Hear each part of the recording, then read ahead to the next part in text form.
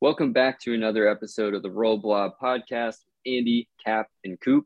I'm Coop, and today we sat down with Xavier legend Kenny Freese, and we talked about the Arctic Circle, Pokemon cards, and 1,761. Stay tuned.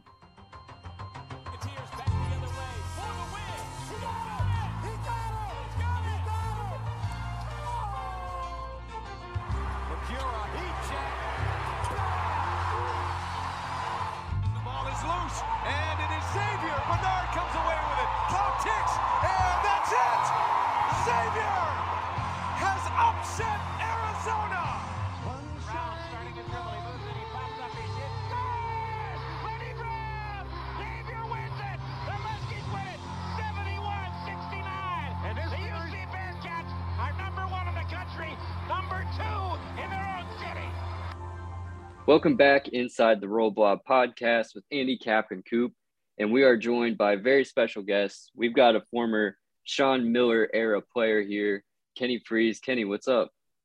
Not too much. How you guys doing? We're good. Appreciate having you on and everything. Kind of what's been your thoughts as soon as you started hearing like the rumblings of Sean Miller? Obviously, you played for him under him for a year, got recruited by him. Kind of what was going through your head whenever you heard the rumblings that he was coming back to X? Well, I'm sure you guys know he came back to the UConn game. Right. What was that, about a month and a half ago? I mean, obviously none of us knew anything then if he was coming back or not, but it got kind of, just like you guys and all Xavier fans, we kind of start hearing the rumblings about, possibly having a coaching change and all that stuff. And Coach Steele was there when I was at Xavier too, so I have a lot of respect for him. And everybody's asking me questions about if I know anything and stuff like that. And I'm not really in the program anymore, so I don't have any inside information per se. But we were all kind of looking around like, all right, why is he back? You know what I mean?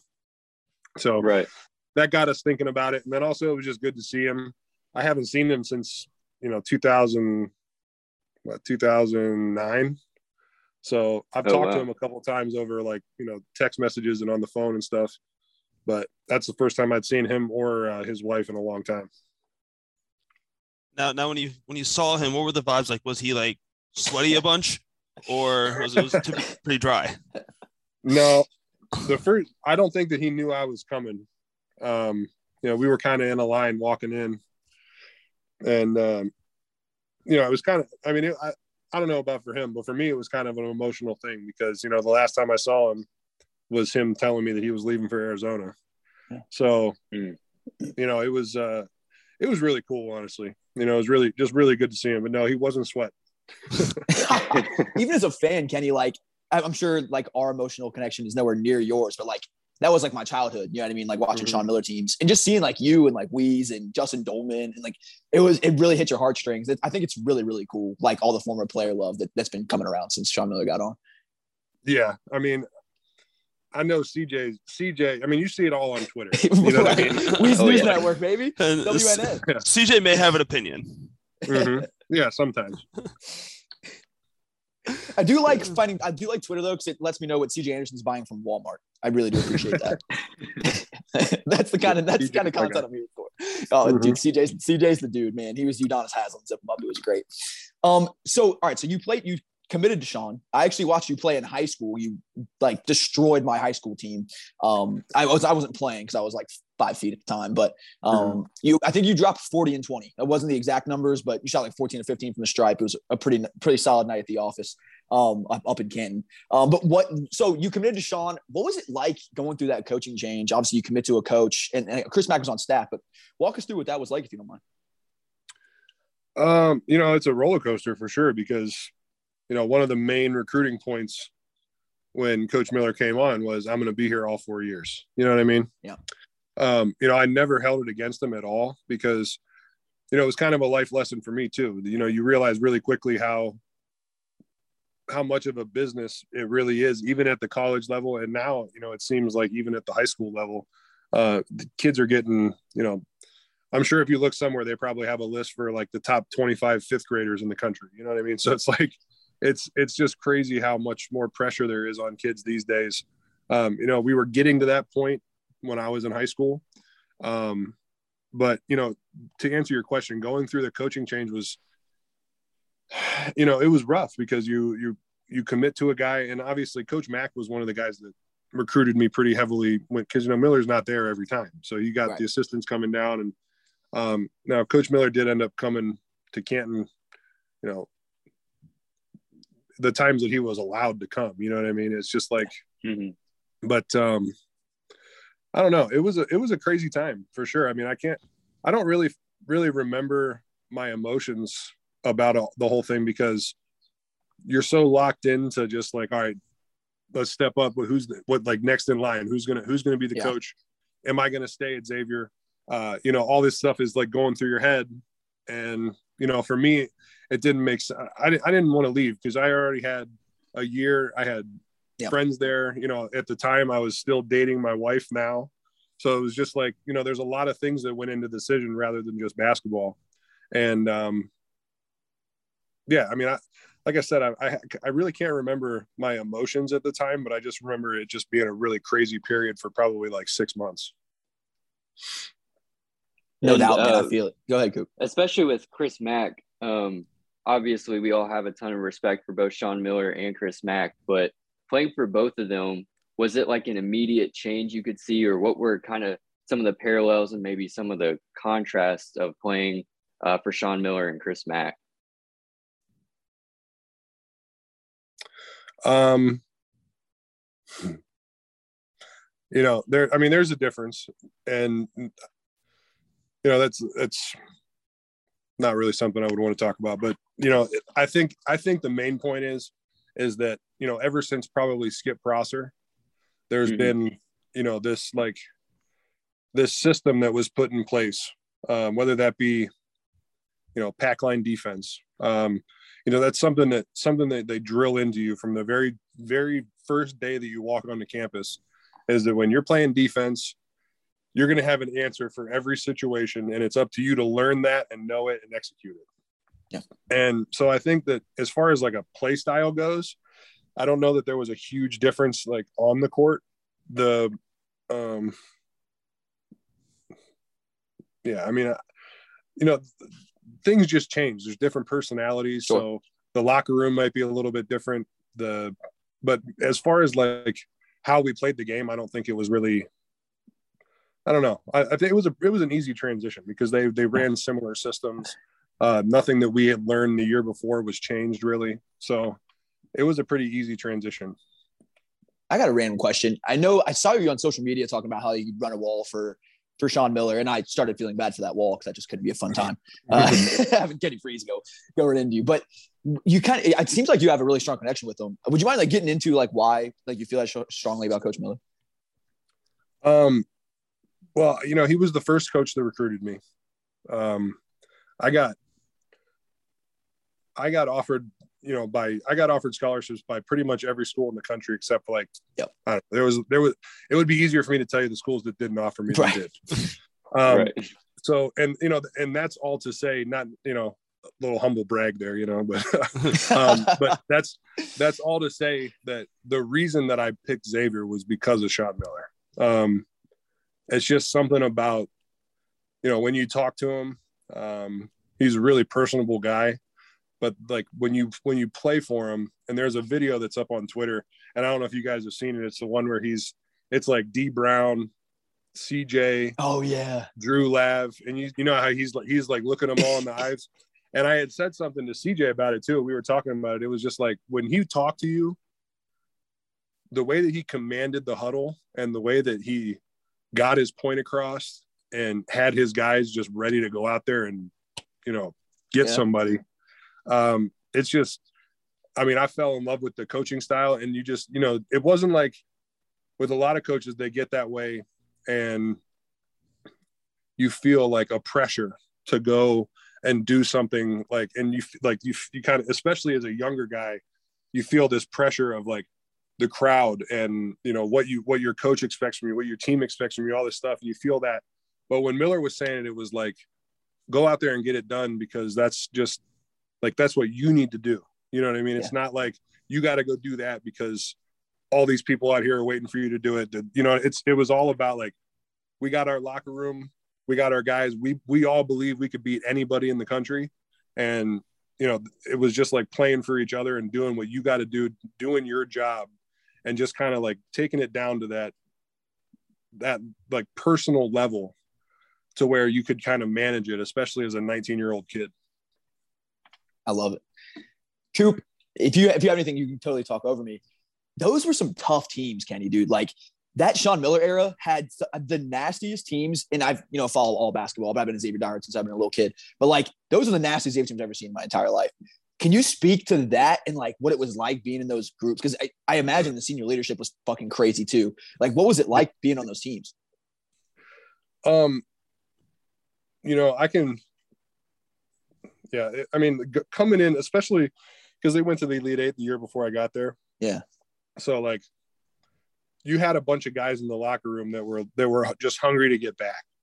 And so just stepping into that culture, and, you know, at the time we're in the A-10, and, you know, like it was just like in the locker room, the culture around the campus, around the team, when we were going, it was always just like, okay, we got our off season schedule, and it's always going to be tough. We're going to be playing, you know, LSU, Florida, Kansas State. Like, I mean, it was like crazy Tennessee. teams you were playing. Yeah.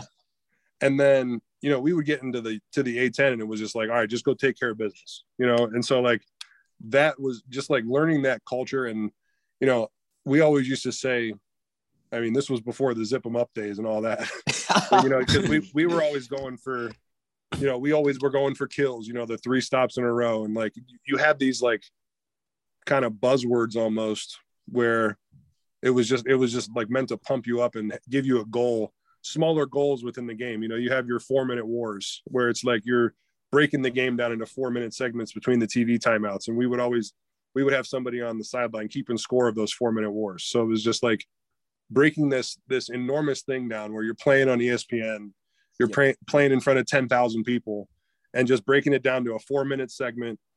What are you going to go out and do in that 4-minute segment, and just keeping it to that point.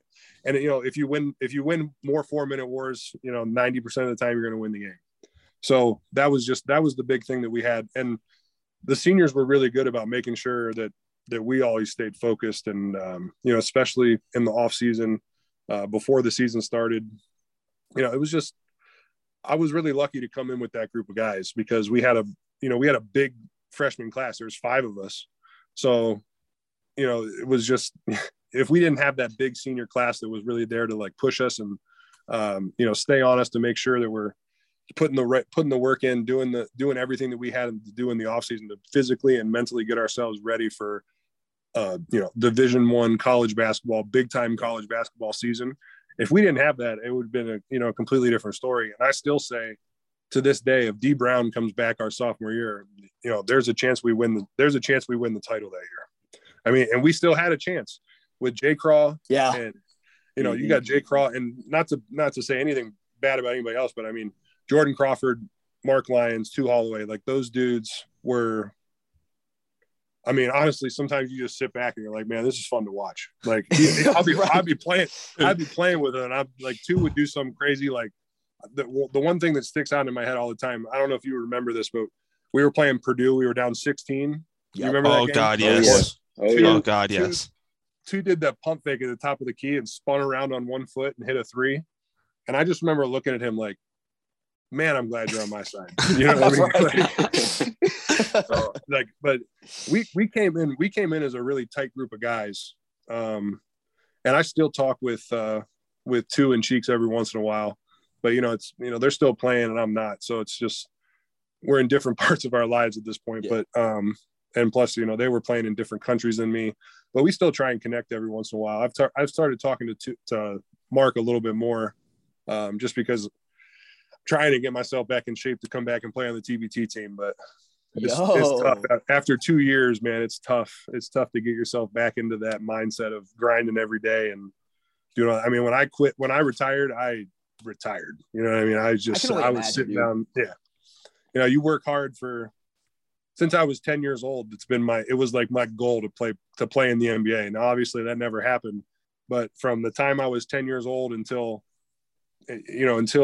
probably, 2 years out of college, I still had that, like, got to get to the NBA mindset. And so then once you're done with your career and you get a second to just kind of sit back and, like, because, when you don't make it to the NBA and you don't make it onto the European team that you want to, or whatever it is, you don't get that accomplishment, that whatever accomplishment it is you're looking for, you don't get it in the moment. It's like, man, I can't believe I didn't get it. But then once your career is over, you kind of take a step back and you're like, man, you did something that, that not a lot of people get a chance to do. And, like, having that overhead view of it is big. Dude, you had an incredible career. It's kind of like that Thanos looking at the sunset kind of vibe. Like, the job is done. So when did you stop playing? And would you mind maybe just giving us a run through, like, what life after X looked like? Yeah, I stopped playing I officially told my agent to stop looking for a job in 2019, September of 2019. Okay. My last couple of years playing over there, the game started changing a lot, and it started changing right when I started playing professional basketball. Like, the first couple of years, there was a guy that played over there named John Bryant, and he was a big guy like me. And he was kind of like tearing up the league in Germany. And so, like, the team that brought me on, the team that he played for was their, like, derby game was what they call it, but it's just like a rivalry. It was like 45 minutes away from each other. And so they brought me on basically to be like, okay, go stop this guy. And, he had a couple good years. He got a huge paycheck. He went to a team, and, the coach that he was playing for he was a run and gun style coach, wanted him out hedging ball screens, and just didn't put him in a good spot. He didn't have the best year. And then all of a sudden you start to see all the big guys kind of just fall by the wayside. And plus, in Germany, you can only have 6 Americans on a team. So the American spots. Yeah. So, like, how you have to have at least 6 Germans and at least 6 Americans, or you can have only 6 Germans and at least. Oh, really? I can't talk. You can only have 6 Americans and at least 6 Germans. And so, it starts to come down to, are you going to go after this American big guy who's going to, protect the paint, give you, like, 12 and 8 a game, or are you going to try and go for a younger German guy that's not going to take up an American spot and go out and get a guard that's going to give you 20 a game and, really, like, kind of put on a show type thing. But, by the time I stopped playing, everybody just wanted a shot. Everybody you see all these people that everybody just wants a shot, and they'll go over there and they'll play for, I know specifically guys that would be playing over there for like 400 euros a month. And like, like, that's ridiculous. You know what I mean? Like, that's so, and I wouldn't do that. When I was in Germany, one of the guys, he was the leading scorer of the league playing for the team that I had played for the year before. He was making 400 euros a month. He had just come out of college. He just wanted a chance to play. And, he just, I don't know. To me, it doesn't make any sense, but, I guess if you're in that position and that's your only shot, then I guess you take it. But, just kind of the market over there started to get real diluted, and, the higher teams just kept getting more and more money and paying those players more and more. And the lower teams, or like the middle teams, which is where I was, they were kind of just happy with staying in the league. They didn't want to get relegated. So, and that's what they paid for. You know what I mean? So, yeah. So you played for the Cincinnati Reds. Right. You didn't have to say it. Like, we know it, Andy. Cheap shot. Kenny, be on the Zip Mutt, like, being involved with that last year. It was interesting talking to, like, a lot of the guys like Mark and Samaje and stuff, kind of hearing about, like, overseas ball and kind of hearing, like, some of, like, the darker sides of it. Like, what was your experience like, if you don't mind speaking on it? Like, how difficult was that? Well, I can tell you, like, the first minute that I stepped feet into Germany, I was like, man, I'm not going to be able to do this. Like, I can't, I was living out in this, the team that I played for was called Tübingen. And it was like, I was living like 15 minutes outside of a city that was already pretty small in like this area. I mean, I was literally living next to in an apartment, and the people next to me had like cows and chickens in their yard. Like, I mean, Oh, it was wow. out in the Jesus boonies, man. Christ. And I remember like sitting down. I sat down on the couch in the place, and I turned the TV on, and it was in German. And then I like went to pick up my phone. And I realized that my phone, I didn't have my German phone number yet. So every phone call that I made was like, you know, it would cost me like $50 to make a phone call home. You know what I mean? Jesus Christ. So like, I just remember sitting there thinking like, man, I really don't know if I can do this. But you know, you start to learn the culture a little bit, learn a little bit of the language. You have your teammates there. You find your restaurants and things that you like to go to. And I acclimated to the European lifestyle very well. Like by the time I was done, I love Germany. I really do. It's one of my favorite places in the world. Awesome. But you know, the basketball side of it is just different. The whole mindset's different. You know, you get a lot of coaches over there that are, I don't know. And it really depends on like the coach's nationality, you know, like, you know, Serbian coaches are just going to, you know, they're going to be screaming at you in a language you don't understand and just running you until your feet fall off. American coaches are similar to like a college basketball coach, I would say. But then you got like German coaches and Austrian coaches, and they all have their own styles, but they kind of all fall into the same category as the country they're from.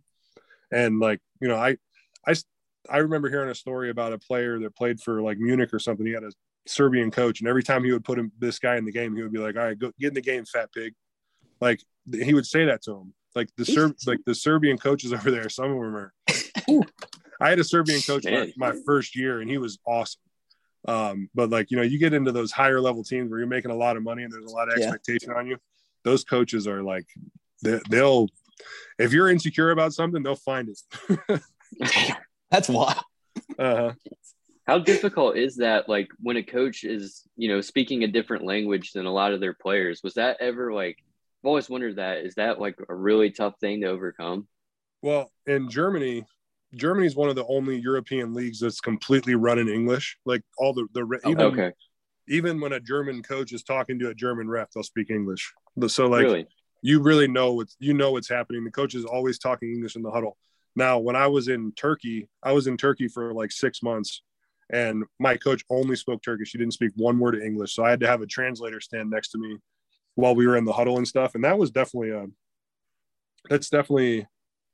difficult because, you know, I don't always have the same views, maybe you could say, as my coach. And so when I have something to say, when I got to say it and then get it translated, I don't even know what that guy's saying. I don't know if he's translating what I said or if he's just, you know, calling me an idiot and then telling me to get back to the game. So it's definitely, you know, calling you a fat pig. Yeah, right. Exactly. He could have been, who knows? But you know, there's definitely a language barrier, and then also just like a learning curve for being comfortable enough to live over there, and then kind of learning the way that, you know, just the culture and everything. It's just, you got to be careful with certain things. I mean, like, it's not really stuff I want to go into because like it's stuff that they tell you right off the bat. And it wasn't for me, obviously, because I was married, but like, you know, guys go over there and it's like going out to a bar. Like, you know, there's certain groups of people over there that you don't want to mess with a girl that has, you know, so it's like, you got to be careful with the culture of everything is, that was a big adjustment too. Now, what was your favorite, what was your favorite German beer out there? There's a beer called, Meiselweissen. It's like a orange wheat beer. It's incredible, man. So the way that they do their beers over there is like every region of the country has its own beer.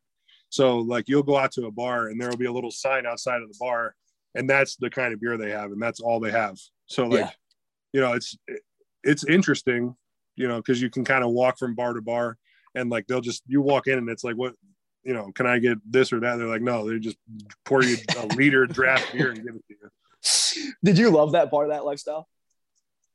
Oh yeah. That part is like my first team over there, we were all like, we didn't have a guy that was over 25.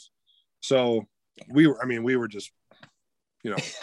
all kids right out of college. And like, it was, and like, there's no open container laws and stuff like that over there. Jesus. So, you're just, and the bars don't close. So like you go out at like 11 o'clock after a game and you open the doors and it's like 7:30 in the morning and you're like, whoa.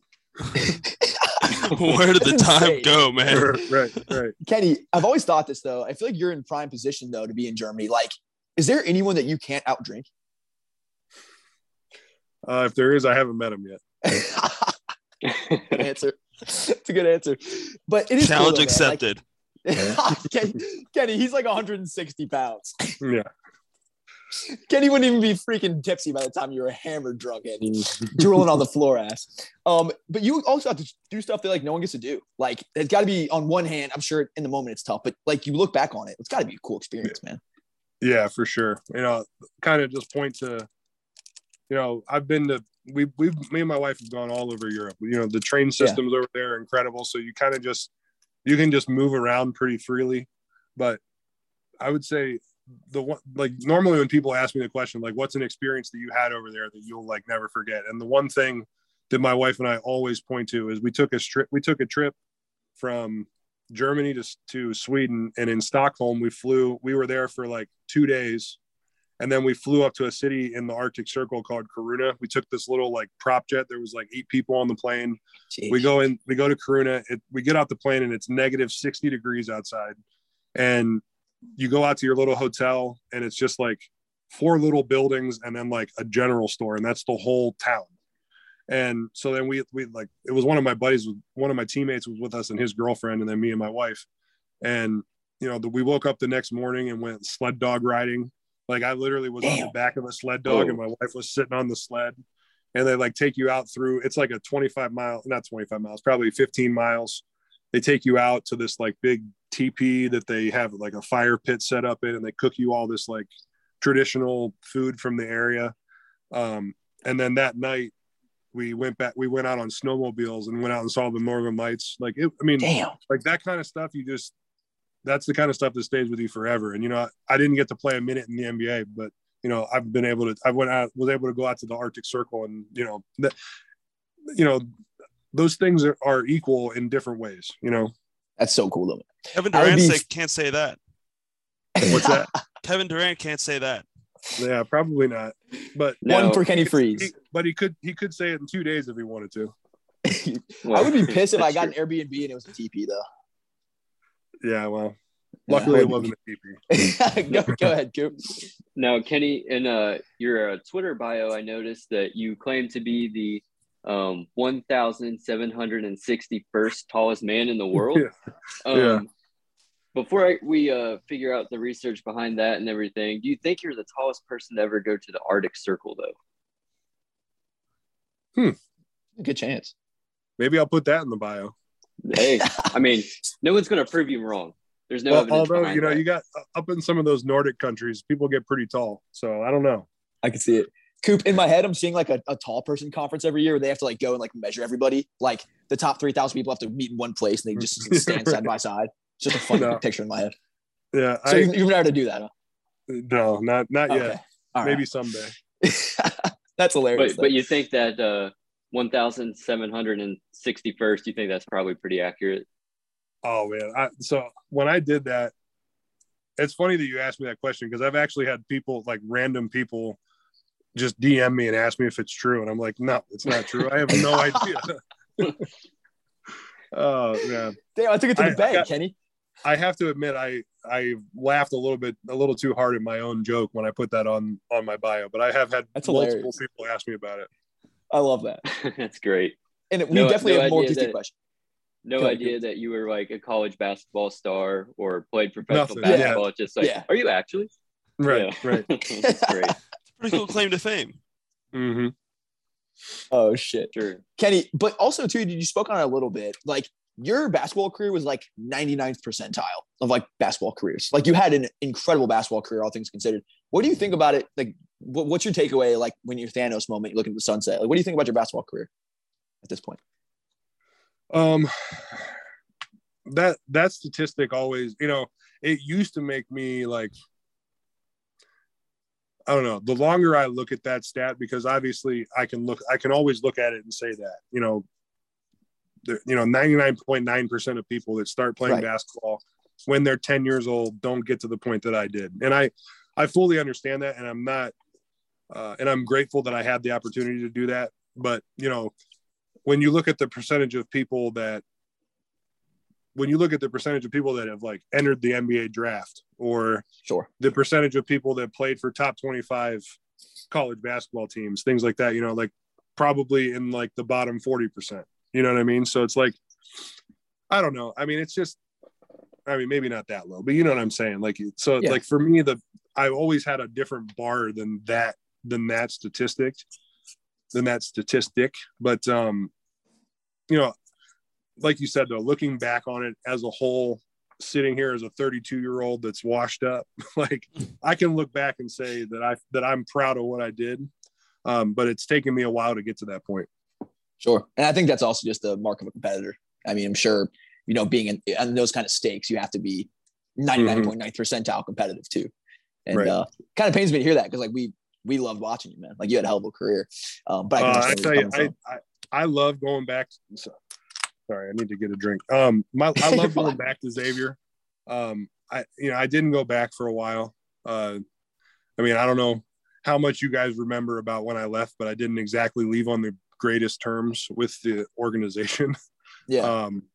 But since then I've gone back and kind of had some conversations with him. When Mac was there, I went back one time, and I've talked with some of the guys that were there. I've gone back a couple times since Steele was the coach.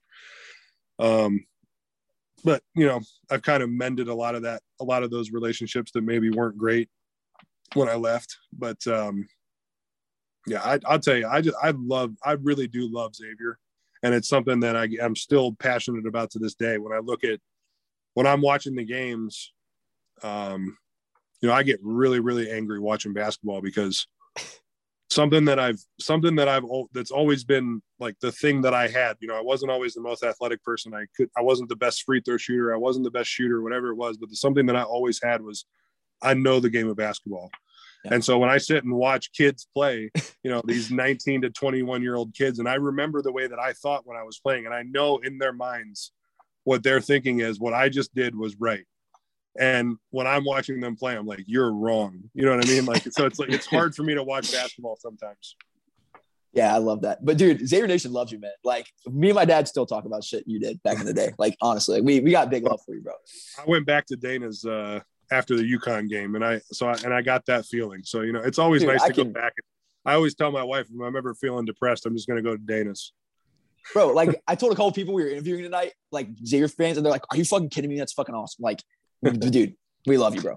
Like, yeah, or even if you saw it on Twitter, me and you tweeting back and forth trying to set it up.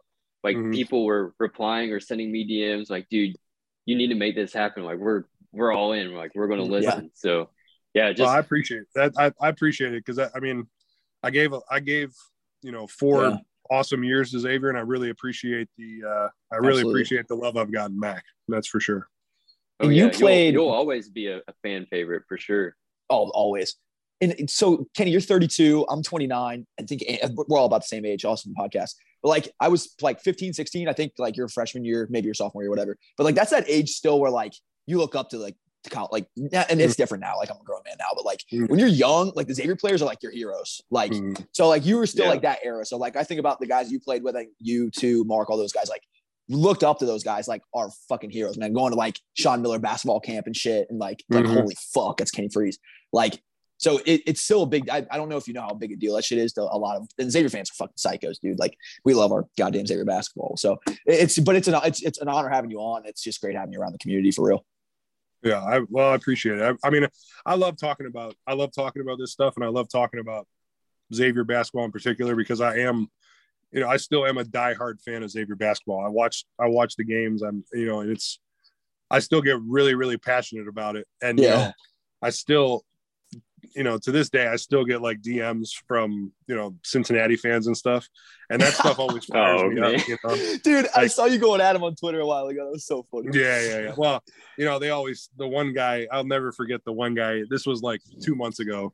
And this is just one of those things that will always stick with me. I said something and the guy was like, it's a 32-year-old dude, talking about a rival school like he's 16 years old, blah, blah, blah. And like, number one, I still feel like a huge part of the Xavier community. So, I'm going to talk shit about Cincinnati until the day I die. My man. But yeah.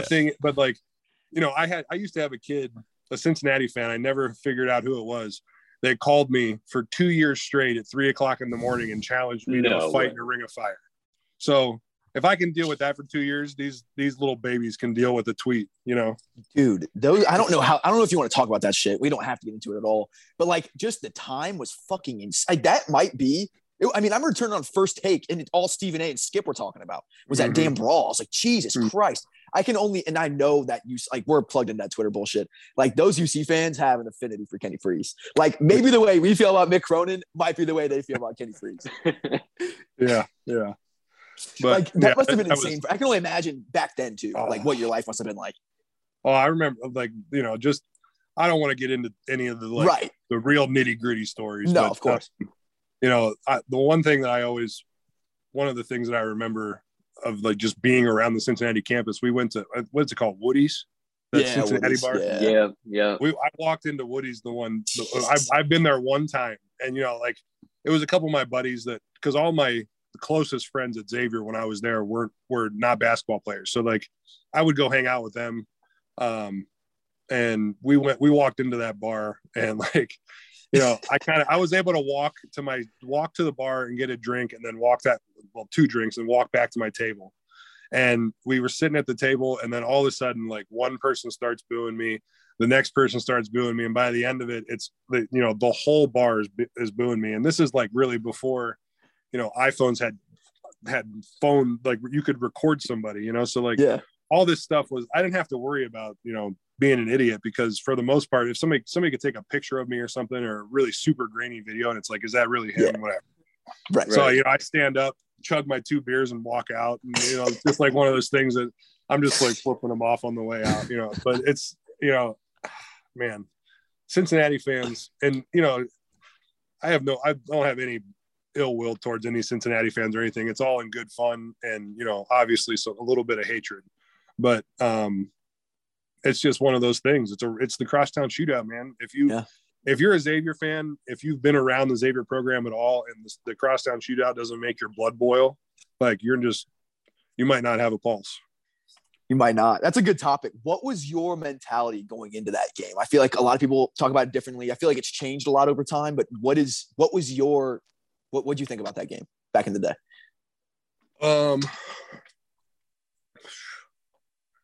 Man, that game was because you always had Dayton too. So Dayton was a big rival. People would always talk about Dayton and I don't know. Dayton, I remember I was talking to a reporter about this one time, and it was Dayton is kind of like that team from a far off land. They're not that far away, but you don't see them all the time. Right. The Cincinnati players would come to Xavier and play open gym. I would see them out in the city. It was just really, really close to home. And when that game came around, you're always intense. Coach Miller, Coach Mack, they were always intense. But when that game came around, man, it was leading up to 3 or 4 days before that game, you didn't want to say the wrong thing. You didn't want to, step in the wrong place, whatever it was, because they would just lay into you, because they know how important that game is to Xavier fans. Winning the Crosstown Shootout, especially then, I feel like it's kind of died down a little bit, because they didn't play for 3 years. It's obviously still a huge rivalry, don't get me wrong, but at that point, it was more turned up back then. I can attest, it was way more turned up. And even the extracurricular stuff, people were tweeting at each other, and this day and age, you don't see that kind of stuff anymore, because Twitter was so new then, and so coaches weren't really policing it. I feel like they probably are now. And so the story with Tu and those guys tweeting back and forth about all that stuff. And so that kind of stuff, it really does. It's as a competitor, and I don't know, I'm a competitive dude. Mark Lyons is a competitive dude. Jordan Crawford's a competitive dude, but Tu Holloway is just, on a different level. Like when you God want tier to talk competitive. yeah, I mean, that's not saying anything bad about Jay Crawl and Cheeks.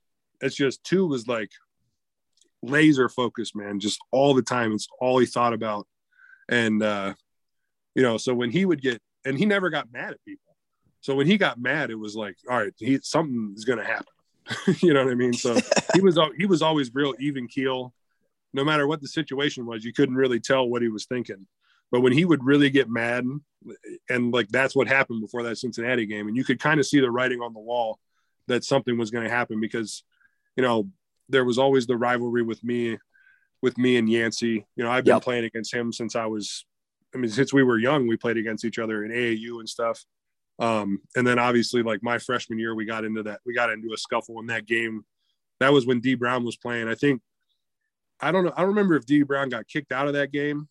But I know that there was like 7 technical fouls between the two teams. Like, it was a really crazy game. And then it just kind of culminated to the end where, you have all those guys that were a part of that game and now they've been a part of it for 4 years as seniors. And it's just, it was a powder keg, man. It was just ready to go. And you saw what happened. So you zipped them up. right. That was the one. That was when I got that tweet about the guy saying that he was trolling me. It was like right after the crosstown shootout. I was like, I tweet, or right before, I was like, I can't wait for all these Cincinnati fans to be in my DMs about the 10-year anniversary when they lost by 23 points. Literally. And all these people, I get all these people talking crap. And then UC lost in the football Final Four, and I'm just like, and I said, some teams just have a loser, or some schools just have a losing culture. And that's when people really started hitting me because I couldn't give a crap less about Cincinnati football or any football, college football at least. I love Notre Dame, but that's a whole different story. My guy. There you go. Yeah, I grew up watching Rudy, man. I couldn't be anything but a Notre Dame fan. Fair enough. But so like the football thing, it was literally just a joke. I feel bad for those guys because, as a competitor, I know how much you want to win that game. And it has nothing to do with, it's just the jabs that Xavier and Cincinnati take back and forth at each other. And I always think it's funny when people get super sensitive about that stuff. It's like, if you can't take it, then just get off Twitter. Especially if you didn't even play. Like you played. Like you have a real emotional investment. Like we're just fucking fans, dude. Like just like chill. And it's just jabs. Like, but there's no better way to get affinity from Xavier fans than to do that kind of shit. We love it. Right. We love it. No, that's for sure. It is. Xavier basketball, and anybody can say anything they want about, the history of Cincinnati. And, they've always obviously had some really good coaches, really good teams, really good players. There's no doubting that. But, as far as the city of Cincinnati goes, Xavier's the NBA team in Cincinnati, and that's just not even close. Poetry snaps, baby. Amen. That's music right there. We might have to cut that and make that the intro. Yeah, that's beautiful. I love it. Yeah, dude. What did you think? This is just popped in my head. What did you think about a certain John Paul McCura? So here's the thing. First of all, I would say that like the first thing that I really knew about him was that I would have probably loved to hang out with him. I kind of got that vibe from him. He's a tough-nosed dude. At that point in my, that was pretty recent for me with basketball, with Xavier basketball. And at the same time, I was really just looking at scores because it's like when they were playing, it was 3:00 in the morning for me. So I wasn't getting to watch a lot of games. I was still checking in and watching records, seeing what they were. And I remember there's a picture of me sitting when I was in Braunschweig because I was playing with a dude named Josh Gasser. He played for Wisconsin. And Xavier was playing Wisconsin in the tournament game, and Wisconsin ended up winning on a crazy fall away 3 from the corner. Yeah. And I remember being like, Josh, get out of here because I'm going to be angry for the rest of the night. And we had like a $500 bet on the game, and I was just pissed. You know what I mean? So, but JP, all I know really about him is how tough he is. I know he's extremely talented. I talked to him a little bit the one time I came back because they were talking to me about the process of getting an agent and things like that. So I don't know a whole lot about him. I just know that, Yeah. I know that Xavier people like him. So, that's good in my book. I just don't know if anyone's been hated by UC fans other than you, maybe more than JP Yeah, Maybe. I don't know. I really don't. It's close. It's close. Did you troll Gasser the next year when JP Gator chomped Wisconsin? No, I didn't. I wasn't playing with him that year. Damn, that would have been perfect. I think he only played for 1 year. Okay. It's just, some guys go over there and it's just not the lifestyle they're looking for, and that's, totally get it. I mean, some guys, I know guys that stay in the G League for 7-8 years before they decide to go try and play overseas, just because some people don't like to be out of their comfort zone. I've heard. I mean, it's a tough transition, man. I can only imagine. So we can let you go whenever you need to. You can ring the bell whenever you need to get out of here. But we'll probably wrap it in like 20 minutes or so, just so you know. Respect your time. But so you brought up Tu Holloway. Can we talk about that Kansas State game real quick? Yeah. What the fuck was that like, man? Jesus. Well, so that game, I was in I don't know, that season wasn't really my season. I had put on some weight. I wasn't really like connecting with, the team I always connected with. I was always close with the guys, but just like I never really felt in sync when I was on the court. And that game, I don't know if you remember, I only played like 3 minutes that game. So like I got to watch the whole game. And I can tell you, like, I'll probably never sit courtside for a game that good ever again. That was incredible, man. Incredible. Like, and to think about, like, not to change the subject, but to think about that, the Kansas State game, the Pitt game, and the Baylor game, all three of those games being our chances to go to the Elite Eight, and to have that game, and then Pitt, it's like, we're a quarter of an inch away from getting the ball back and the game's over. Then, Kansas State, was it double overtime or triple overtime? Double overtime. Okay, double felt overtime. Like triple, though. It felt like triple for sure, because I know Jordan hit 2 huge threes, 2 had the 3 free throws. Like, it out just of minds. You remember the announcer in that game? Just Gus Johnson, baby. I saw Mercurio tweet the other day, like, if one dude had hit a certain shot, I don't know if Gus is with us anymore, bro. Like, he was out of his skull, dude. Yeah, right. Well, and I got some funny stories about Jordan Crawford. Like, he came back after he graduated. He came back, and this was when Des Wells, or not graduated, but after he left. Yeah. Des Wells was a freshman at the time, and we were playing open gym, and Craw came back for an open gym, and then he's dribbling down the court, and it's game point. How he just kind of like his game's just like smooth jazz music. He's never moving too fast. So he's walking down the court, and he looks over and he's like, "Hey, Cheeks, how many times you seen this before?" And he's just like going between his legs, and Des is backing up, and Craw is like, he takes one dribble over half court, and Des is like 3 feet off him, and he pulls up and shoots the ball, makes it nothing but net. Game's over. And Des Wells just looks over at us like, what am I supposed to do with that? You know what I mean? Like, and that's what Jordan Crawford was. Like, he was an automatic bucket. If he was one-on-one, nobody's stopping him. And that had to be such a confidence piece, especially when you go in like the A-10 part of the season, Craw's year. You got the baddest dude on the court every game, and it's not even close. Mm-hmm. Not even close. Like, for sure. Even in the NBA, dude. Something that people kind of forget too, and I don't understand why this is, but like, when people talk about those teams, I don't hear them talk about Jamel McLean a lot. And Jamel McLean was an absolute physical specimen. Like, this dude, playing against him every day in practice, he was always I was bigger than him, but he was stronger. He was faster. He could jump higher. Monster. The dude was a freak. He actually ended up going. He had a couple. He had a great years. career. Yeah, it took him like 3 years to land a job he wanted, but then he went to Bonn in Germany. I played against him. I think it was my third or fourth year.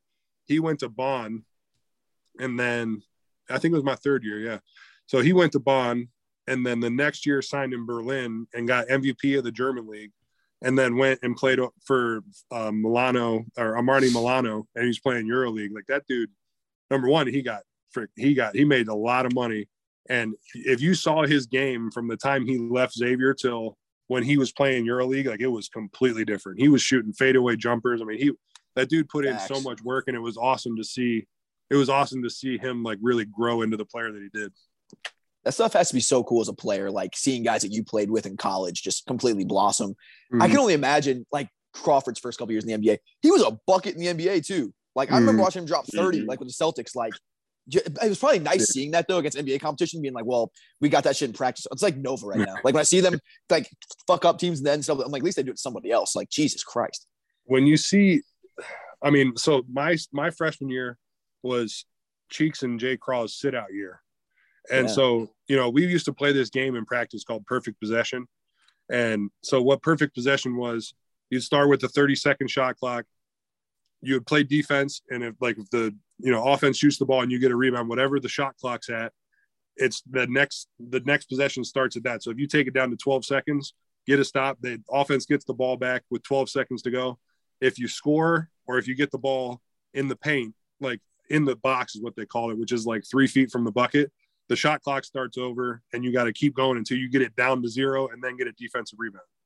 And so I can remember vividly one time in practice, we were in the aux gym, Cheeks and Jay Crawl were on the other team. The score was 99-0 before we got a stop. Oh, geez. Holy shit. Like we would get them down to like 3 seconds, 2 seconds. I mean, probably 20 times. And Crawl would check the ball up at the top, take 2 dribbles, hit a step back, like crazy 3. And like, it's just like, all right, start over, 30 more seconds. And it's just, and like every time you get an offensive rebound, the clock would go up a second. So like there would be offensive rebounds. So by the time it was crazy, man. That was like a 3-hour practice. That's the only thing we did the whole time. Man, it's brutal. I mean, and that's what we were going against. That was our practice squad. You know what I mean? That's awful, dude. So did you know, like before the whole season, like that he was going to be like that bad of a dude? Like the sit out year, did you see it? Like, okay, he's going to be a problem. Oh yeah. I mean, I knew who he was before. I mean, obviously, dude, he went to IU, like big time player. Yeah. So you know that he's going to be good, but then you don't feel it until you're like, you know, trying to guard him.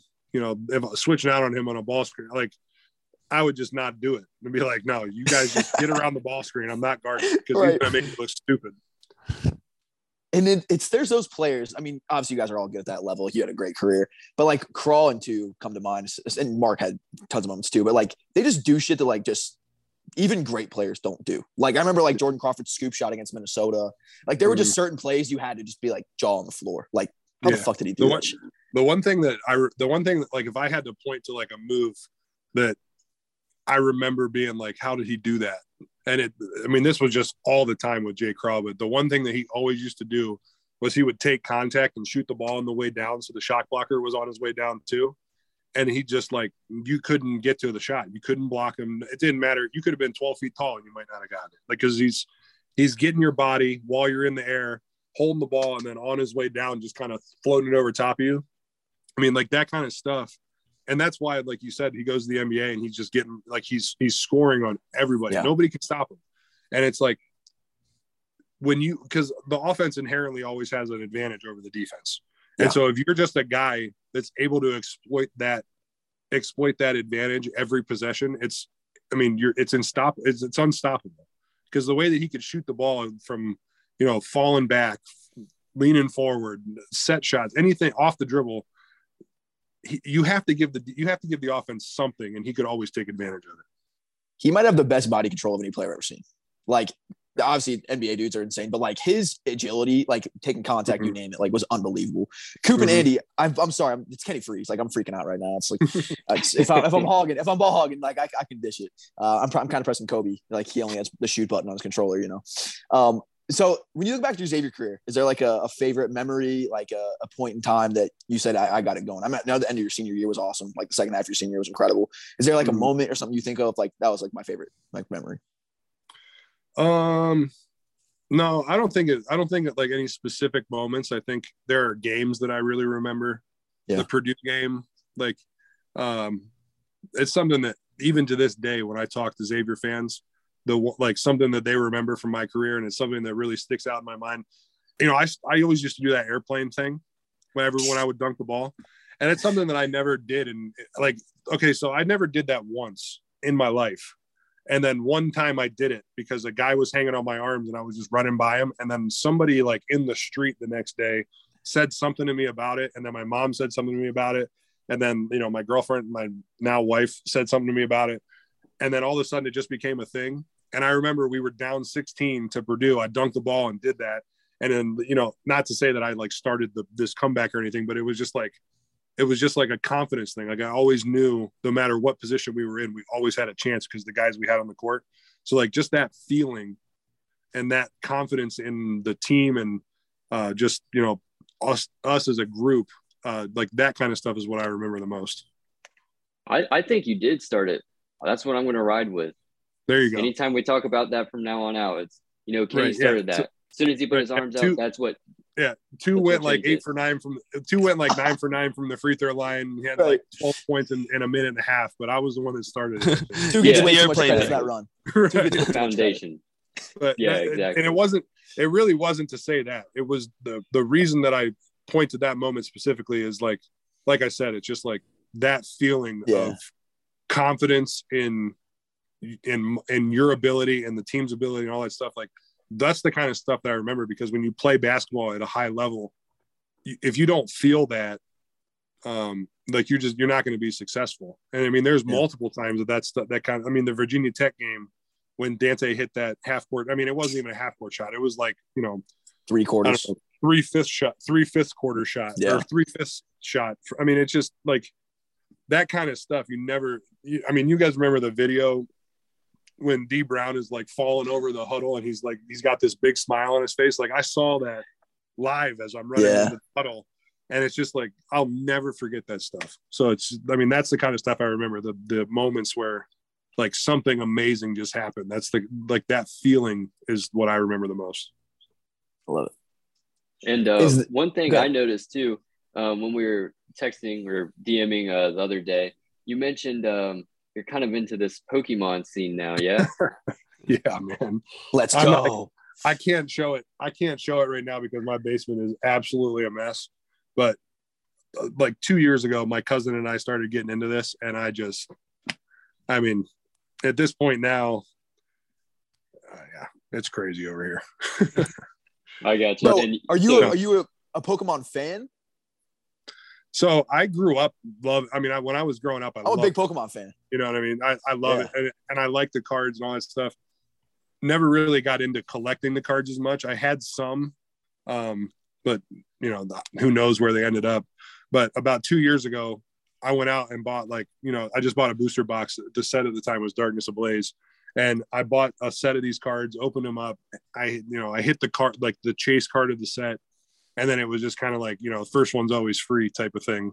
Yeah. And I was just off to the races, man. And at this point now I have, I don't even know, probably 30 or 40,000 cards in my basement. And I just I get cards graded all the time. I sell them online. I do all this stuff. I actually just officially started a business doing it. And that's just kind of something that I do for fun. That's dope. I own my family owns a home healthcare company. So I run the home healthcare company. And that's my main job. But this kind of stuff, like last night I was streaming from 8 o'clock until almost 3 o'clock in the morning. I just love to do it. It's so much fun. You have a YouTube channel or something? I stream on Whatnot. Okay, dope. Well, dude, you got to send us the link. We'll plug the link for sure. All right. If you want us to. Yeah, dude, that's actually a guilty pleasure of mine. Randomly, I'll just watch Pokemon card unboxing videos. Shit slaps. Oh yeah. And especially there's if my basement was clean, I would show you my collection. But my basement is not clean. It's all good, dude. I can't. My place is a sty, dude. It's all good. So I've got my iPad sitting on a desk with all my girlfriend's makeup lined up. So I don't think W. The amount of clothes I had to step on to get to my bed would blow your mind. We do not mesh shame around here, Kenny. We do not mesh shame. No.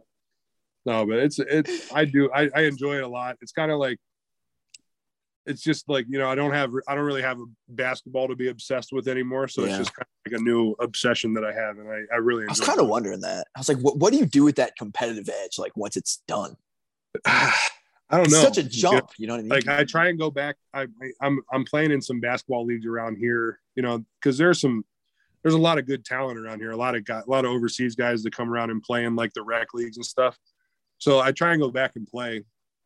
But it's you're right. It's just kind of hard to get that. Yeah. to get that like competitive fire back, because you're not really playing, you're not playing for really anything other than just like yourself, and like, Are you back in Northeast Ohio, Kenny? yeah, I'm in Massillon. Oh, cool. Okay, gotcha. Yeah, that's where I grew up. If you don't mind a drive, like we are starting a Xavier Twitter Rec basketball league. Oh yeah. Oh, man. You need a big man. Yeah. Maybe I'll come down for a game. He would be willing to offer a $10 stipend for gas. And... Yeah, right. Perfect. I can't do 400 euros, but I don't know if $10 would get me there, but No, we can pay I you don't think it Bitcoin, would, whatever you want. We got you done. yeah, beer. that's perfect. There you go. That's awesome. Bitcoin and beer, that'll work. Yeah, that'll be perfect. Beer coin. Yeah. Mm-hmm. Now, Kenny, one last question I have. We'll wrap it up here soon. And I try to ask this anytime we talk to former players. I've asked Weeze this. I've asked Darnell Williams this. You were a very highly recruited player. Like you said, it'd be easier for you to name schools that didn't offer you versus the schools that did offer you. When you're in high school, if there was someone with a crystal ball and said, hey, if you go to Xavier, fast forward to 2022, you'd be talking to three idiots and you'd meet a guy named Andy with dump trucks in his background, would you still have gone to Xavier? Yes, I would have, for sure. Okay. You love that university. 3 for 3. The 3 thing for is 3. that I have, I can look at it from 1,000 different angles, and I have, believe me, it's just one of those things where when you don't succeed, you want to find a reason why it wasn't your fault. You know what I mean? It's just like one of those, it's just a natural thing. Now, obviously, like, just another one of those, like looking back on the sunset or in the sunset moment or whatever. I can look back to hundreds of times in my Xavier basketball career and my professional basketball career where I should have done something different, should have done something better, should have put in more work or whatever it would be. And I can honestly say that, looking back on it, I probably didn't put enough work in to be a NBA basketball player. And, that's something that I just have to come to terms with. But regardless of all the basketball stuff, I've made friends that'll be friends for the rest of my life. I have, my wife, I met my wife at Xavier 4 days after I got on campus. And we've been married, we'll have been married for 10 years this August. So like, cause we got married directly out of college. My 2 kids, another one on the way. Like when I look at where congrats. my life is now, I appreciate it. But when I look at where my life is right now, I wouldn't want it to be any other way. So, are there things that maybe could have changed that have put me in a different spot? Or, I mean, yes, for sure. But who knows? I mean, I don't know. I mean, you guys know, the one thing that people know about me that's still like the people that still remember my time at Xavier was that I was a partier. That's what, that's unfortunately that's the case. And that's one of the things where it's like all the partying that I was doing, all that stuff. And I would say for players that are there now or players that are in that situation, I can remember in my head thinking, well, like next year I'll really, really buckle down and take it serious next year. And then all of a sudden, I'm 30 years old and I'm like, well, I don't think I have any more time to, make that play towards the NBA. So like, I had an amazing time. As everybody knows, I had an amazing time. I met amazing people, and I got to play in one of the best basketball programs in the country. I got to see the world. So, there are things that are more important than money at the end of the day. No doubt. And we're about done. Is it cool going back to Cintas and like you look at Xavier in the Big East and like how the programs still continue to evolve and like Cintas, like the huge like jumbotron, all like the crap behind the scenes. Is it cool like going back and be like, God damn, this place just never stops growing? Yeah, it did. Yeah, it's crazy, man. Like it's changed so much even since your day. Like it's changed a lot. That little like VIP area that they have down there right by the Ox Gym, that used to just be like the loading garage. So like. And I mean, the facilities were incredible when I was there. And now it's just like, they have NBA level facilities there that are just, they have like giant hot tubs and cold tubs and stuff in the training room. Like when I was going there, we had like a little bucket that you'd get, like a metal bucket that you got. But, and like, even when I was there, that Xavier had better amenities and things like that in their facilities than probably any European basketball team in the world. So like you go from that, flying private to all your games, all this stuff. And then you get, I land in Germany and all of a sudden I'm doing 10-hour bus rides and, the trainer only comes to like practice every like 2 days and like things like, it's just, sheesh. It's great. I mean, the Xavier basketball or the German basketball league is very good. It's super competitive. It's one of the better leagues in Europe, probably behind like Spain and Italy, maybe France. But it's a really good league, but you just don't see that kind of stuff. Even with the high level teams, there are some like, I'm sure if you talk to Dolman, like I can bet you Barcelona probably has facilities that are like that and stuff like that. But yeah, you get into any of the other, like, after like the top 2 teams in each of those leagues. Yeah. And in those top 2 teams, it may not be even as nice as Xavier was. So it's just, that's another thing you got to used to over there. Dang, that's wild. Kenny, this is a random side story. My stepmom had the biggest crush on you when I was growing up, and it was super embarrassing. She used to always scream at you, all of this little like 5-foot Mexican woman, dude. Like, was the worst. She's going to be listening to this. I guarantee the second we publish it, I told her, she freaked the fuck out. She called me immediately like, oh my God, I'm talking to Kenny. I was like, yeah, dude, he fucking loves you. It's ridiculous. I decided to let you know because it was a big part of my childhood and very embarrassing. I really appreciate that. And I mean, every single fan that I've ever had, it's just one of those things, no matter what level I made it to or whatever I did in my career, it was always fun to have fans. You know what I mean? It's kind of a surreal thing to like walk down the street and have people recognize you. Now, like, obviously for me, I have to talk, like if I go out in public, I have to talk to 100 people every day. And it's not because I'm Kenny Freese or I played at Xavier or whatever. It's just because I'm 7 feet tall and everybody wants to ask me, how tall are you? Did you play basketball? Well, I mean, I answer those questions 20, 30 times a day. So, it's gotta be super annoying, honestly. Does it get old? It's more like, at this point, it just feels like breathing. I don't even think about it anymore. That honestly kind of sucks. Yeah. Like, you need like he's tall. Leave him alone. Something. Huh? A t-shirt made on your back or something. It's like, yes, I know I'm tall. Yes, I did play college basketball. Right. The basics. Yeah. But then, if you put that shirt on, then people are like, oh, like too good to talk to people, Right. I've never been there. I mean, as you guys can see, I don't have any problem talking. I'll talk to anybody anytime. Especially when it's about this stuff. So Baum said the same thing. He said you couldn't have been more gracious. And like, dude, we really like, you don't have to do this shit. You know what I mean? Like, it's not stuff you have to do. Is it kind of cool though that like 10 years after Xavier, like there are people like want to talk to you about like college days and shit? Yeah, I mean, it's the last real. I mean, outside of actually being like still close with some of the guys that are in the program, it's I look at it as like the last bit of what my career was. So it's like it's cool. I mean, I don't know if anybody wants to hear me talk, but I know I'm going to talk. You know what I mean? So it's cool to be on a thing like this and to be able to talk about the memories of Xavier, and especially with like-minded people that probably have a lot of the same memories I do, and I can just give a different perspective on them. I can promise people want to hear you talk. I can promise you that. And then last thing, bro, at least from me, and then if they have anything else, they can spit it. You're coming to zip them up this year. You should at least come through. Like whether you play or not. You're talking about the team? Yeah, I mean, I'll be down there.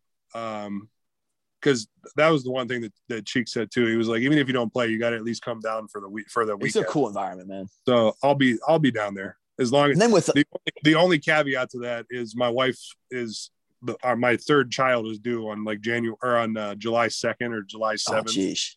Oh, so it's really close to that TBT time, but she already told me like, look, I know that this is really important for you to get down there. Like we'll make it work. So obviously you got bigger fish to fry. So if you can't, like, it's all good. I'm just mostly you'll most likely see me. So, but I'll be there, dude. It's a cool environment, man. Like BJ Raymond was there last year, and we're hosting this year out of Cintas, dude. Mm-hmm. Like it's gonna be pretty wild. And then I'm sure, like, I'm one tweet away from getting a babysitter. Like I guarantee you that.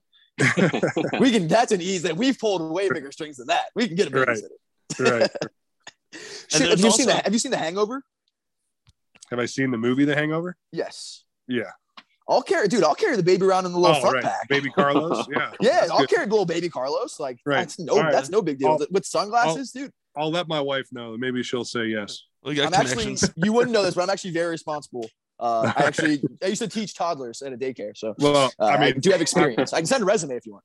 As much as you guys all want to, talk about like being crazy and stuff like that. Like I know I know what it takes to start up like, you know, a brand and things like that. So I you know, that stuff isn't lost on me. I know how hard this stuff is.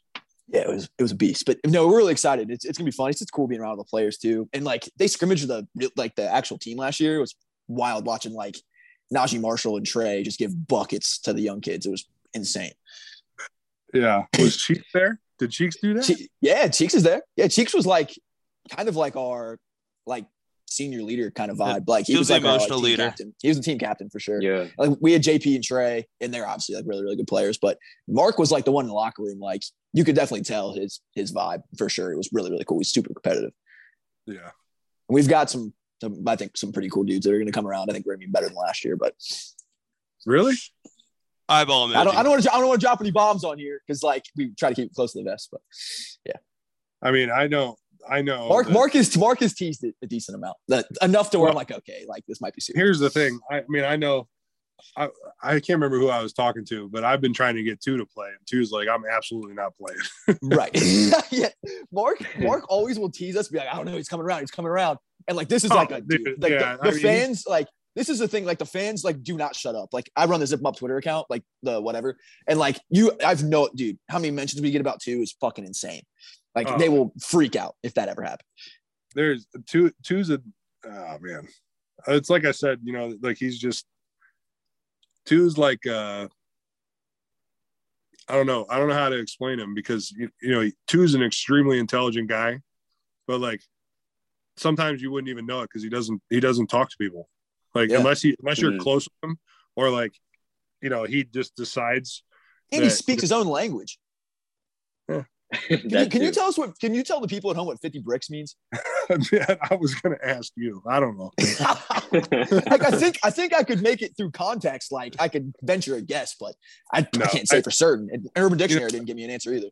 Yeah, the thing he's two's such a good dude, and like he's one of those guys that like, you know, he's loyal to his core. If you show him respect, he's going to show you respect. And, you know, that's a great guy to have in a locker room, you know? Definitely. I was going to ask you more about him, but we took so much of your time. This was awesome. Nothing to do. If you guys, do you want to do a small little case study on Tua Holloway real quick? Just what it was like being in the locker room with that dude and like what his mindset day to day was like. I mean, if they want to talk about it, yeah, why not? What was it like being Tua Holloway's teammate and like maybe like those huddles? Like I feel like he just put off so much confidence. Like, man, Tua was the guy that, you know, like we were talking about, even with Jay Craw and Cheeks, you know, guys that can really score the ball. Even with those guys in the huddle, and I mean, obviously 2 can score the ball too, but you know, just like even with that amount of talent in the huddle with you, it was like you didn't have to ask who the ball was going to go to. Like he was bringing the ball up and he was going to make the play. Like Crawl had some big moments, Cheeks had some big moments, but 2 just lived for that stuff. Like just, and you know, like I never had, if I knew, like if we were down 2 and 2 was going to the 3-point line for 3 free throws, like I knew we were winning the game. There wasn't even a thought in my mind. I wasn't like, oh man, like, you know, what if something happened? Like, no, he was making the free throws. Like he was just one of those dudes that had that ability to just feed off all the pressure and, you know, just look back onto all the hard work he put in. And I mean, I'm sure that you've heard the stories about like the gun clubs and stuff that we used to do. And like, I mean, he was just like, I think the one year he shot like 30,000 shots in the summer. Jesus. And like the next closest person was at like 8, like something like ridiculous, you know, like God. he worked constantly, had unbelievable confidence. He would 100%, if you weren't doing something, if you weren't working hard, if you weren't, you know, whatever it was on the court, he's going to tell you. He, you know, push comes to shove, he would fight with anybody. You know, he just the type of dude that has, I don't know what it is about him, man. He's a great teammate, and he was a great teammate, and You know, he was the type of person that really just pushed you to be better, because you knew if the situation came where he made a play, dumped the ball off to you in a big situation, and you didn't make it, you didn't finish it, or you didn't, you know, finish that play that he created. You know, not only do you have to worry about being disappointed in yourself, being disappointed by the whole team, or being disappointed, the team being disappointed with you, the fans be disappointed in you, but like, you know how hard 2 works. So like when he makes that play, and I've been in the situation before, you know what I mean? Like where he made a play, I didn't finish a bucket or whatever it would be, turn the ball over. I don't know. But you just, that just a whole another level of like somebody to be disappointed in you, because he always had that aura about him. Where just man, I'll tell you, like he was a special player. He is a special player still, but when we were at Xavier, I mean, he was an absolute, I don't know if I've ever met somebody as competitive to Holloway. That's freaking cool. Is there anything more satisfying than when he just like roasts the defense and you just have a wide open dunk or like a no look pass from 2 Holloway? What was your favorite thing to do on the basketball court? Blocking, getting a dunk? Like, what was your favorite thing to do? Had to be dunking. Airplane arms. The little airplane action. Yeah. That's actually a good question. I don't think anybody's ever asked me that question. That's what we do here. Nice posterizer. Right. yeah. I mean, that's the hard-hitting questions. Obviously, dunking the ball is just getting dunks in big situations. I mean, on the road, like quiet in the crowd, on like at home, just everybody going absolutely insane. I mean, those moments are, those are pretty sweet. That's for sure. But I don't know though. You know, block shots were always cool. The other thing that I always really like took a lot of pride in was like, you know, a lot of coaches will be like front the post, 3-quarter. And that's one thing that Miller and Mac always used to get so mad at me, because I would just let people get the ball. And I'm like, listen, if he scores on me, he's going to have a lot. Like if they're going to go through him to win the game, they're going to have a long day at the office, because he's not scoring on me. And so like, I always had like a lot of confidence in that, where it was like, I'm going to let the guy get the ball because he's not going to score on me. And like, you know, obviously that's not how it always works out, but in my head, I was like the absolute lockdown defender. Nobody was ever going to score on me. So like, I wasn't even fighting to make sure that people didn't get the ball, because that was what I always knew. And when I would get the ball, the first thing I would say, just to like mess with people, was like, leave me alone. Nobody help. Get back to your guys. I love it. You know, guys would like, you know, that makes guys go even harder and make mistakes and do things. Yeah. And so like, that was, you know, the mind game was always fun in basketball. Just all the little jabs you throw at each other. And like, you know, so that stuff, that part of the game was probably my favorite thing, was just like messing with people. And, you know, when I was in high school, there's not a lot of video of it, because they didn't do the games weren't all on video, but like, right. I got a lot of people thrown out of games and stuff when I was in high school. That's for sure. I love it. I didn't know you chirped that much. Like, I knew you did a little bit, but I didn't know you were that big a chirper. Well, that was the point. I didn't want the ref to see it. I just wanted to make sure the guy heard me so that he did something stupid and the ref saw it. I love it, man. I love it. Guys, I think I've wasted enough of Kenny's time, unless you guys have any other questions. This was awesome, man. So my last question is, if not basketball, then what? Pokemon cards. You talking about sports, or you talking about just like in life? Anything. So like, growing up, if you did not play basketball, what would I would you have played football? Football. I was born in Canton, Ohio, man. Like when you're born in Canton, Ohio, every boy gets a football. Like it's you know, the people talk about like, and the talent's not like it used to be. I mean, there's obviously some talent around here. It's still a big part of life around here. But when I was in high school, football, basketball, I know nothing about baseball, so I don't know what the area was like back then. But I mean, from a basketball point of view, you know, we had Costa Koufos, we had Raymar Morgan. I mean, a lot of the names, like guys that I played overseas against, Todd Brown, Ricky Jackson. I mean, these guys were just absolute monsters. You know, I was playing every week in the Federal League. I was playing against another dude that was, 6'8" to 7 foot. I mean, Costa Koufos was 7'1". We're playing him twice a year.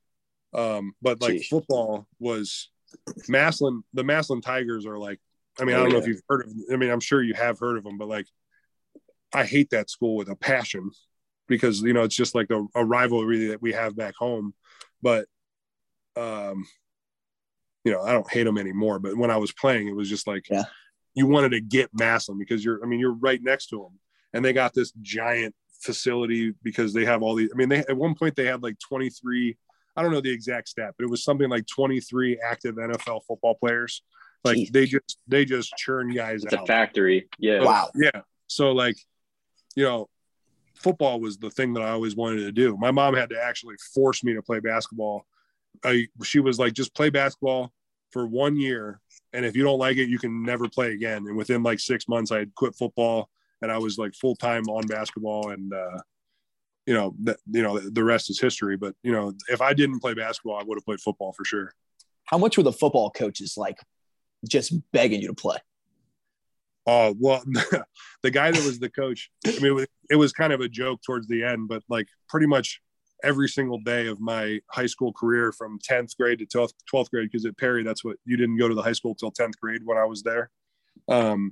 So like every single day he would ask me like, you going to play football this year? And then, at the end of my senior year, after the season's over and everything, he would still just kind of make a point to be like, hey, you play football here, but yeah, but my best friend Jared was a football player. So like, I wanted to play football, but it just got to a point where I didn't need some hormone filled, 16-year-old kid that wanted to take my knees out, at me on a jump ball in the end zone or something. Like I had enough of that. I mean, that's how I broke my wrist in high school. Some kid running underneath me when I was jumping up to dunk the ball. So like in football, that's just magnified even more. So I just couldn't bring myself to do it.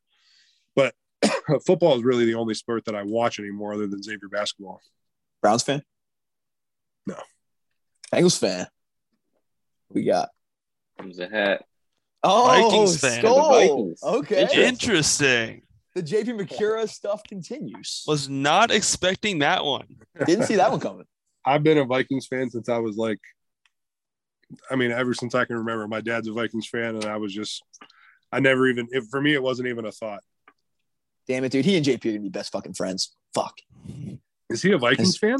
Yes. Huge Vikings fan. He's from Minnesota. Guy. Yeah. What? I didn't even know. I didn't know he was from Minnesota. Yeah, dude. They're going to be best friends.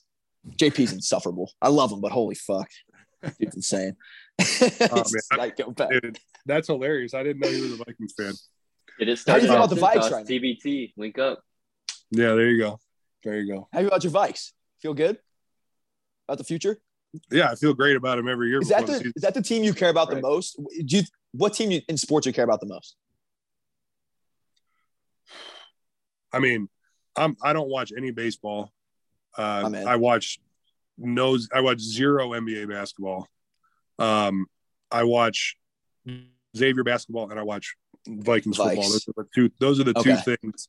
Those are the two things that I set my calendar for. W. I love it.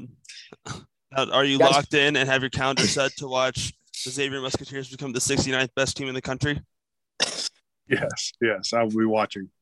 That's actually funny because I made that joke. I made that joke about Dayton when I was. This would have been in like 2013, I think, when Dayton was going to the championship game. Yeah, I made that joke on Twitter. And that was, sometimes you tweet something out and you're like, oh man, that might not have been a good idea. I never had that feeling. That was one of those tweets. Dude, you're the man. Oh, that's awesome. Love it. You're definitely on the right podcast, boys. 69 jokes. You're in the right spot. Perfect. My God. Yeah.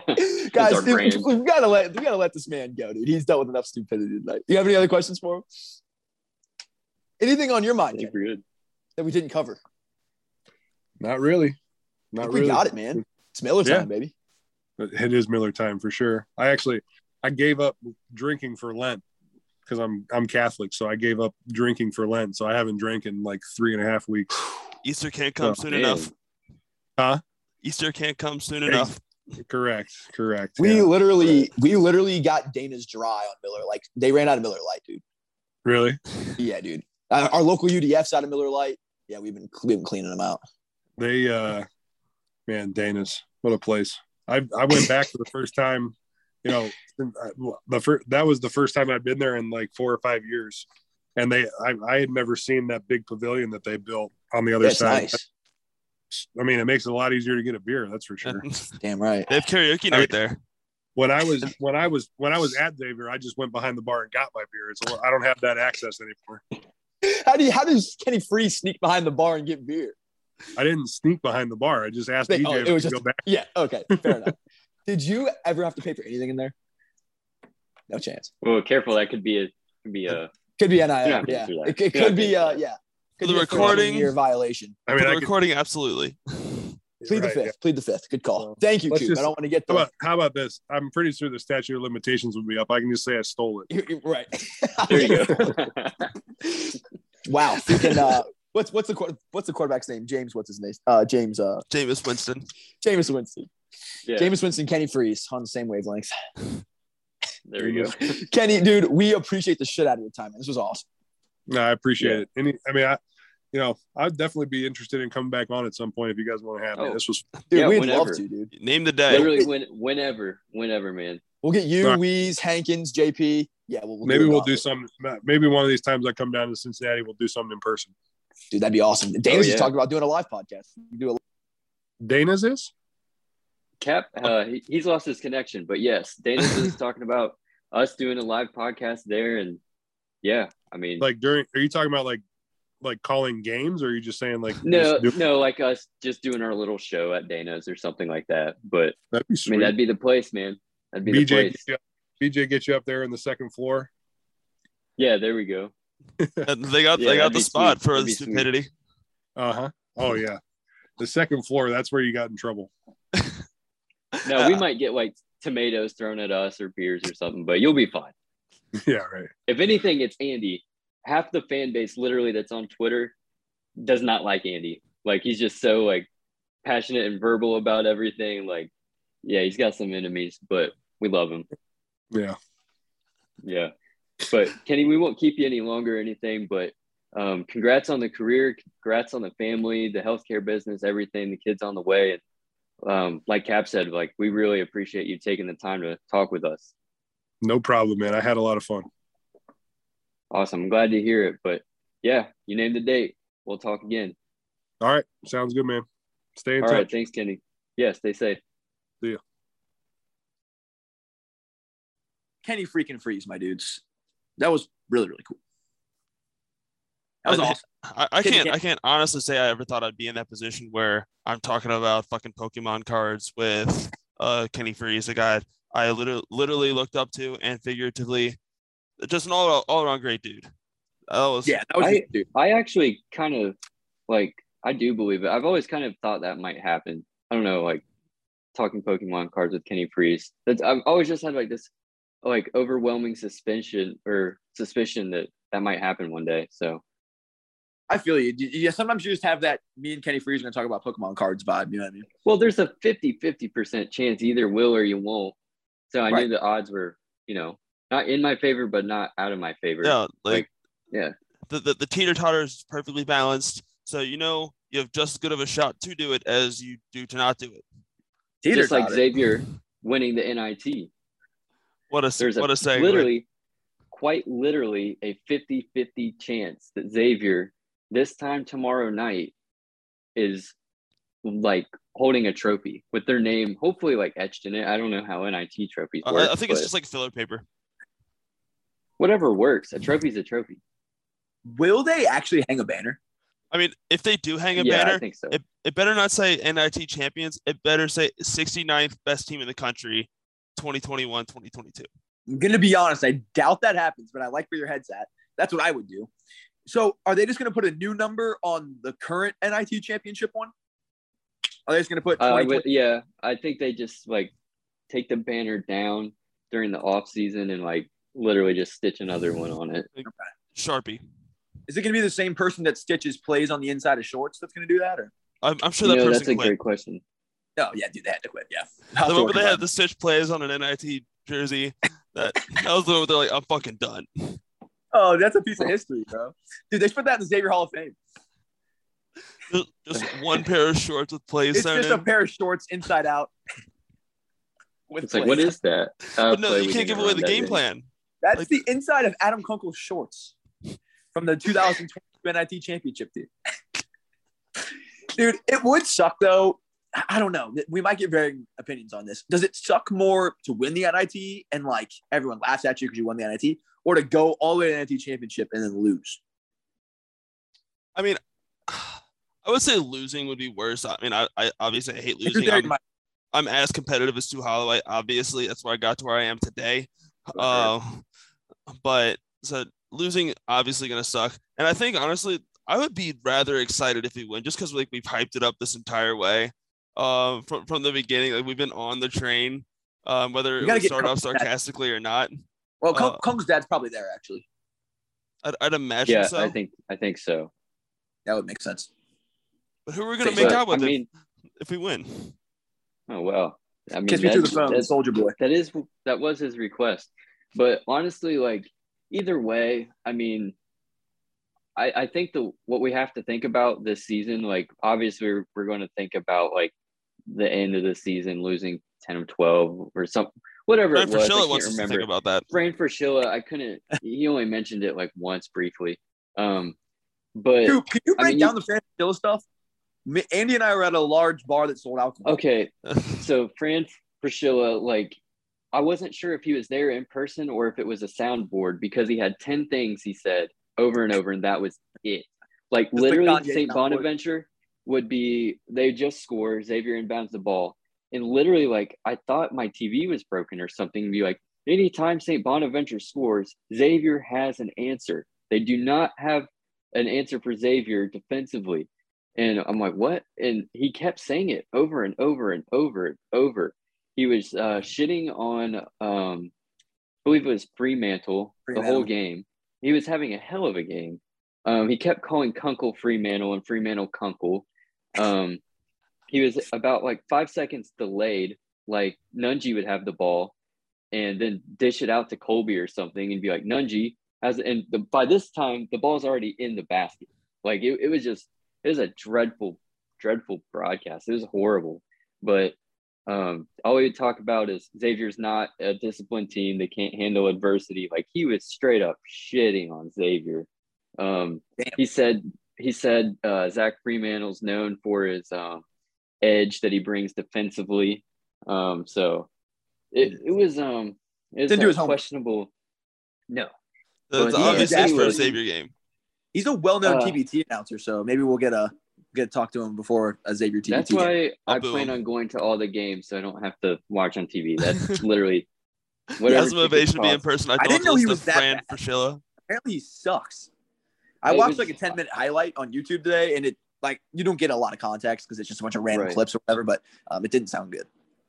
And I mean, I don't have anything against him. Like, usually I enjoy, like, if it was a team I didn't care about, then whatever. But back to what I was trying to think about, what we should be remembering about this team, like, nothing's official yet, right? But a lot of the players that are playing right now might not be on the team next year.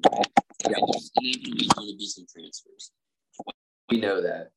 And this is a team that they could have given up, like, after the coaching change and everything, and they're sticking with it. Like, Xavier has a chance to win a championship, an NIT championship, but they're playing hard. Jonas is coaching his ass off. Like, there's a lot to be proud of, whatever happens. Yeah, like, obviously, like, the end of the season was obviously dreadful and brutal and left a lot of discouraged. But to see them, it's wild to see them, like, battle through some adversity that I've heard that they can't do. And end the season on such a strong note, like, and it's clear, like, once they accept this tournament, they accepted the invitation to win it. They were nationally invited for a reason. They knew that, and they accepted the national invitation. They RSVP'd, yes, I'll be there. in order to win it. And we're 40 minutes away, one more sleep from accomplishing something only one team a year gets, and that is to be number 69. I mean, if you need motivation, that's all that you're going to fucking need. If you can't get, like Kenny said about the shootout, if you can't get jacked up to the 69th best team in the country, you don't have a pulse. And I truly believe that this team has a pulse because, especially, like, one, you made it this far. You might as well fucking win the whole damn thing.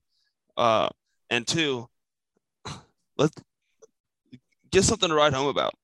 Like, the season was not what we planned on it, but we're here. We're in this position. Win the whole fucking thing. A&M's good, dude. A&M's really fucking, and they are, like, they ended the season hot. They were that tip. Right. They were like that Michael Jordan team. Yeah. Oh yeah. Like, Andy, this could be Xavier Notre Dame right now. Dude, tell me, like, fuck Notre Dame at that point.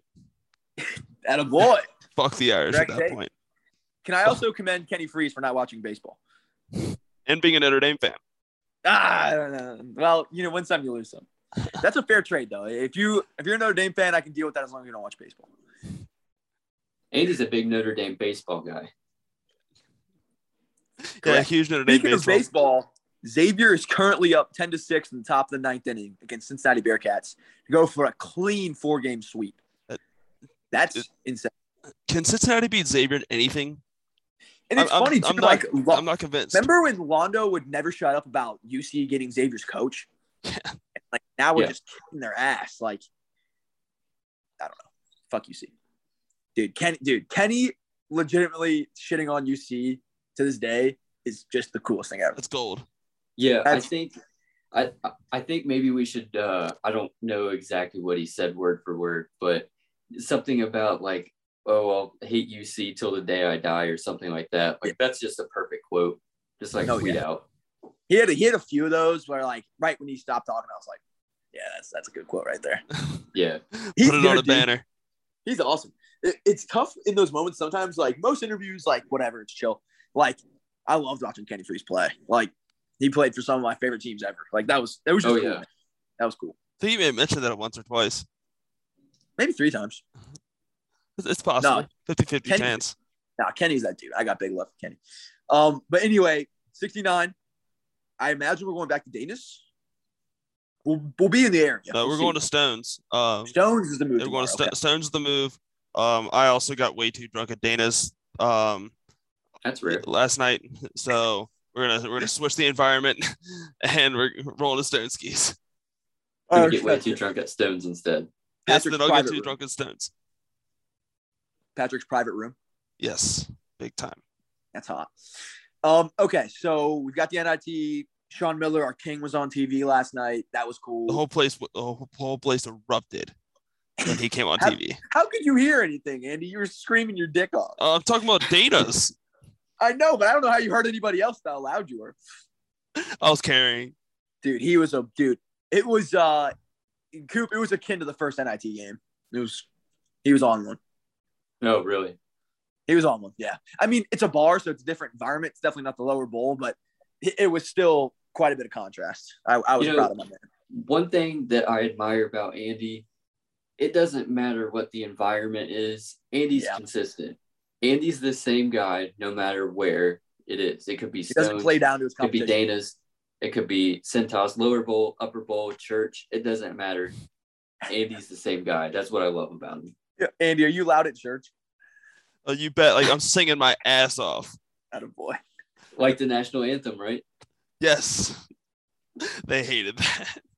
Grandma, dude, that grandma at that Cintas game fucking loved us. Oh, yeah. It was funny because I expected the grandma to judge us and the mom to maybe kind of like the mom was not having it, but the grandma was loving it. Oh, she loved every minute of it. She was for the boys. Yeah, she was for the boys. All right. Do we have any other topics that we would like to hit on as of now? Hard to follow up Kenny Freese. He did not put us in a good position for content as far as creating it ourselves. Let's be honest. I mean, most people probably are like, okay, Kenny's done. I'm out. Like, right. And that's the good thing about right now. No pressure. No one's listening yet. Like, we're talking. Everyone already jumped off. Patrick Capel. We're talking to Larry right now, like, the loyals. Exactly. Yeah, we're talking to Lester. Yeah, we're talking. Cranges is still here, I'm sure. Oh, So yeah, we're talking. yeah. This is backstage shit now. Like Andy's gonna look at the fucking the numbers. It's gonna be like after minute 105, like just tanks. Maybe Rick Brody, 50-50 chance he's here. Dude, Rick is actually a well-known fan of the Roll Up podcast. Believe it or not. Apparently, Rick Brody craps where he eats, per sources.